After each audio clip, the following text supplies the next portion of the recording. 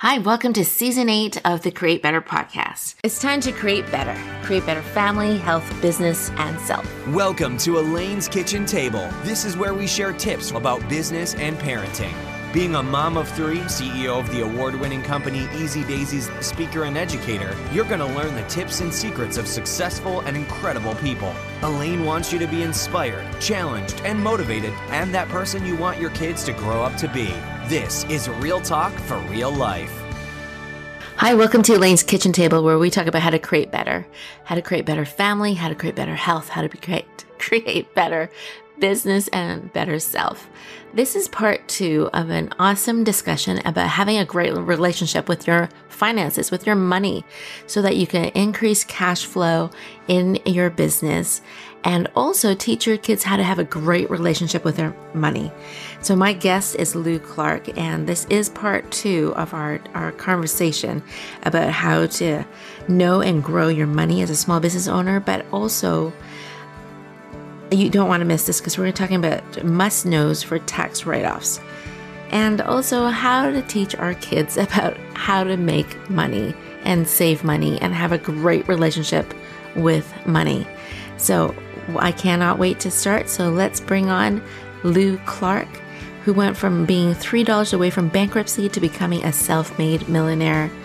Right? And her husband and her had this secret method of using piggy banks, and you don't want to miss it. Here we go.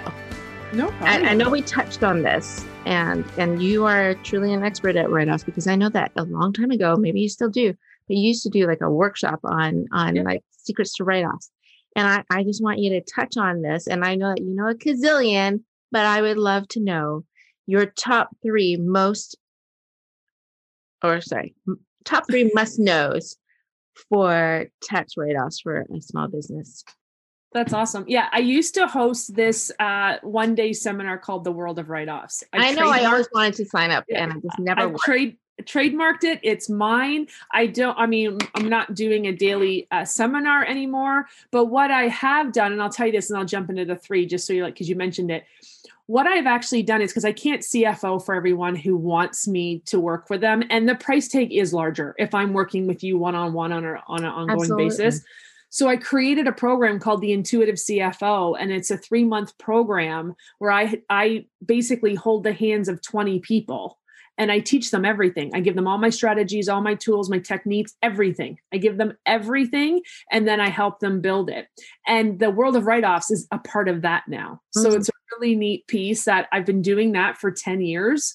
I started it in 2012, and now it's part of this really cool program. So when it comes to write-offs, and people are probably hoping she says, write off your coffees, write off your automobile, write off your kids, write off your dog. Okay, some of those things you can do. Okay, you can do. There's certain things you can do, and depending where you are, has the United States, for example, have different rules than we do up in Canada. So it just depends on where you are. So I'm going to give you my 3 secrets. And they kind of go with my other tips. But what I would say is, number 1, educate yourself on what is allowed, because there are a lot of write-offs that are being missed. I'll give you a few of them. But if you go to your federal government's website, there is a list with explanations of what you're allowed. Really? People just don't think they look it up. One of them is in the meals area. So Elaine, I'll give you an example. Elaine and I are doing this interview, and we're going to flip the switch when we're done this one. And I'm going to turn around and do an interview Elaine for my YouTube channel. And so by the time we're done, it's going to be supper time here. Now I am cooking, but if I didn't want to cook, I'm like, oh my gosh, it's 6:00 my time. Let's order a pizza for the family. You can expense that through your company, because your work took precedent over taking care of your family. So you don't have to be talking about work in order to that meal. Let me say this. I'm going to say this in my like professional voice. Yes. Please check with your accountant, lawyers, and federal government to make sure that this information is viable in your area. This is for entertainment purposes only. Okay. Just so people don't come back and go, I got in trouble for writing off a pizza. But yeah, so basically what I've learned and what we know is like, if your business life interrupts your personal life, you can do that. You can like, now that being said, if we're a family of 6, if we all want 6 different meals from 6 different places, I won't do it. Mm-hmm. I'm talking group meals. So like a pizza or Thai food or Indian food, like, you know, when you order a meal, not like you're getting McDonald's, you're getting A&W, you're getting Swiss. Like, I don't mean like that. Mm-hmm. And that's one that people miss. So you don't need to, I mean, and if you'd like to say business was good today. Yeah, this is what I got done. Fine. You talked about business. Now, that being said, don't do it every single day of the year. Like if it happens once a week, once every couple of weeks, that's fine. Mm-hmm. But again, you have to watch your cash flow because meals is one that most business owners take advantage of to where it ruins their cash flow. So you either have people who use it too much or don't use it at all. Mm-hmm. Okay. So definitely if you're transitioning from business to personal life and there's an interruption where you can't provide for your family nutritionally, then order a pizza, order your favorite Indian dish, whatever it might be. Right. You can totally do that. Okay. Another one that's missed a lot of times are people's cell phones. I don't know why people don't put these in their business. Write your cell phones off. Like, is it still part of your number one? Yeah, it's still part of number one. It's still part of number one. So cell phones, that's another one. Okay. So these are like educate yourself, understand. But the second one is cell phones. People just don't, not even like nowadays, you either purchase it up front or it's a part of your bill. Like write that all off, put that in your business because you really can't do business without your cell phone. Absolutely. And the third one that gets missed a lot is home internet. People don't think to put their home internet bill through I mean, come on, like if you work from home, absolutely. But like Elaine, even for you, you have a warehouse where you do work, but here we are. Yep. At home. Don't make sure you expense your internet from home. So those are the 3, like Brilliant. Educate yourself because these 3 things tend to be missed. Brilliant. Number 2, when it comes to write-offs, I'm going to put this understand that paying taxes are good. Paying too much tax is not good. When you pay tax to the government, they tend to leave you alone. When you have an ongoing business and you're at loss after loss or little bits of tax, they're going to eventually come and audit you to see if you're a business or a hobby. So paying them the right amount of tax, which is not too much or not like it's somewhere in the middle, it will really keep it will really keep the government at bay. So the best way to do that is to use the budget system. Create a budget. How much are you spending on advertising, meals, office, production, whatever it might be. So a budget will help you to understand if I follow this and I make this much money, this is what I should be paying tax on. Absolutely. Yeah. And when you do a 12-month budget, one for each month, then you're able to like tweak it as you go and you can watch your numbers so you can understand what you're going to be owing in tax. Absolutely. So budget, but you want to pay tax. Pay tax. That's how we all survive. It's like my son said this the other day. Do you know paying personal income tax and corporate tax, Mom, is basically your license to live on this earth? Well, there you go. I was like, he's 13 or 14 years old. I was like, what? He's like, think about it. Like, that's your right. That's your ticket. That's your like policy. And I was like, what are you watching? What like is it. He watching? I have no idea. I mean, he probably could have just made it up. I don't know. I'll have to find out. That's awesome. And then number 3, the most important, which we tapped into, but I'll just explain a bit more. You need to make sure someone's on your team that knows about tax write-offs. They know about, because it's not just for your business. There's other write-offs and other ways you can position yourself to get better tax deductions. And for example, we ended up incorporating. Now there's a whole piece to incorporating, but once you incorporate, there's so much more you can do on the personal side as well as the corporate side, because you're now 2 entities, right? When you're a sole proprietor and you file you file your taxes personally as a sole proprietor. It is what it is. But when you're incorporated, you are two entities. There's the corporation and there's you. And the way the money can flow, like the ebb and flow of money that happens, is incredible. It's incredible. So make sure you have someone on your team, even if you're doing your own bookkeeping, or maybe you put all your receipts in a shoebox. If you have an accountant that does your year end, make sure you're asking questions. And if you don't know what questions to ask, Google, what questions should I ask my accountant? Or say to them, I don't know what to ask you, but I feel like I need to ask you some questions. Is there anything I can do better? And if your accountant's good, they should be able to point you in the right direction. Oh, absolutely. I love all these tips. Totally great. Like, you're right. Like when we were talking about it earlier, you said it's not going to be what you think it's going to be. And I love it. I love all of those points. So many great things. I think one of the biggest ones was from earlier when you said, have a relationship with your money like that. Like treat it like a child, and you know where it's going, if it's healthy. I love it. And that is so great. I want to end off then. Awesome. On your one word of advice to parents on how to teach kids about money. Just one of your favorite tips, strategies, life habits, whatever you want to call it, that you have seen or done or want to try.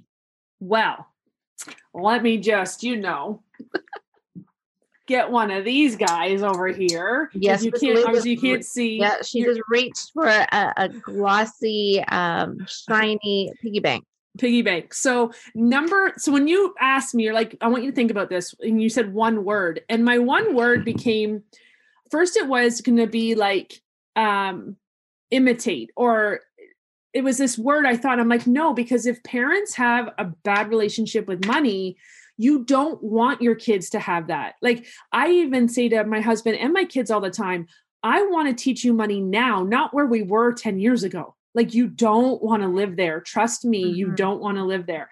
And so the word that came up was teach. You said it. Like, how do you teach your kids? Teach them, teach as if you were teaching yourself. So that's what we did. I used piggy banks. One of the things I've always said, like I'm the piggy bank millionaire because I used piggy banks for saving because I had spending habits. So when the money went in the piggy bank, I couldn't spend it. And we had this whole thing that at the end of the year, we'll pop it open, see how much money's in there. I had a fun thing that happened, like a fun habit or ritual we would do with the piggy banks. But my issue is if I could debit it or credit it or cash, I just spent it because that was the habit. And I think it came from a place of maybe what I didn't have when I was little or what I wasn't taught. So for kids, teach them. And if you're like, I don't even know where to start teaching yourself. Once you master step one, go teach them step one or do it with them. Hey, I'm learning how to use a piggy bank. We're going to get you one too. But when we do the piggy banks, you guys can't fully see, or you're watching listening to the podcast, you can't see, but I have 5 piggy banks behind me. And there's a blue one. He is Gus. He is the OG. That's where majority of our money goes. But it's like, using envelopes or using mason jars or whatever you might want to use. But piggy banks are just a lot cuter. Aren't they? And they're very hard to get the money out of. So, and they're not see-through either, so you can't see. And no, do not get a see-through piggy bank. The whole point is the element of surprise. As humans, we love treasure hunting. Like we do, like, oh, what's next or what's coming or how can we find that? Like sometimes I think majority of us have a little Indiana Jones in our spirits, but the fact that you don't know what's in here and one day you're going to open it is so exciting and it creates a new habit. So I would highly recommend that for kids. You said your 3 S's, right? Save, spend, and share. So make sure they're putting money away. In our home, they have to put at least 50% of whatever they have in savings. 50% has to go in savings. So that being like a bank account, not a piggy bank? Nope. So what happens is the boys have banks, and when they get to when they do open them, we do move it into their bank accounts. And like with William, we started his investment this past year where he put $7,000 in his investment. So eventually, but I want them to get the habit of not spending. Mhm. Like, I want them to understand, just because you have $50 in your pocket doesn't mean you spend $50. Mhm. Absolutely. So it's interesting to me, because if as adults, if we were children and we learned to only live on 50% of every dollar we made, we'd be in a lot different shape. We wouldn't be 3 trillion in debt. Mhm. Oh, like ridiculous, right? We wouldn't be spending $1.78 for every dollar we make. Mhm. I think that was $1.78 or $1.76. Like, that's 2021. So get them a piggy bank, teach them the habit of putting it in, even write on the calendar. This is like December 1st is when we open our piggy banks. So once a year you open it. Yep. Okay. And even right now we're going away for the summer, and I'm like, the piggy bank, I said to Roger, the piggy bank money could pay for our cottage. He's like, you're not opening that till Christmas. I'm like, okay, right. Yes. Because that's our agreement. Right. And so I know Gus, his belly is really full because of everything that we put in there.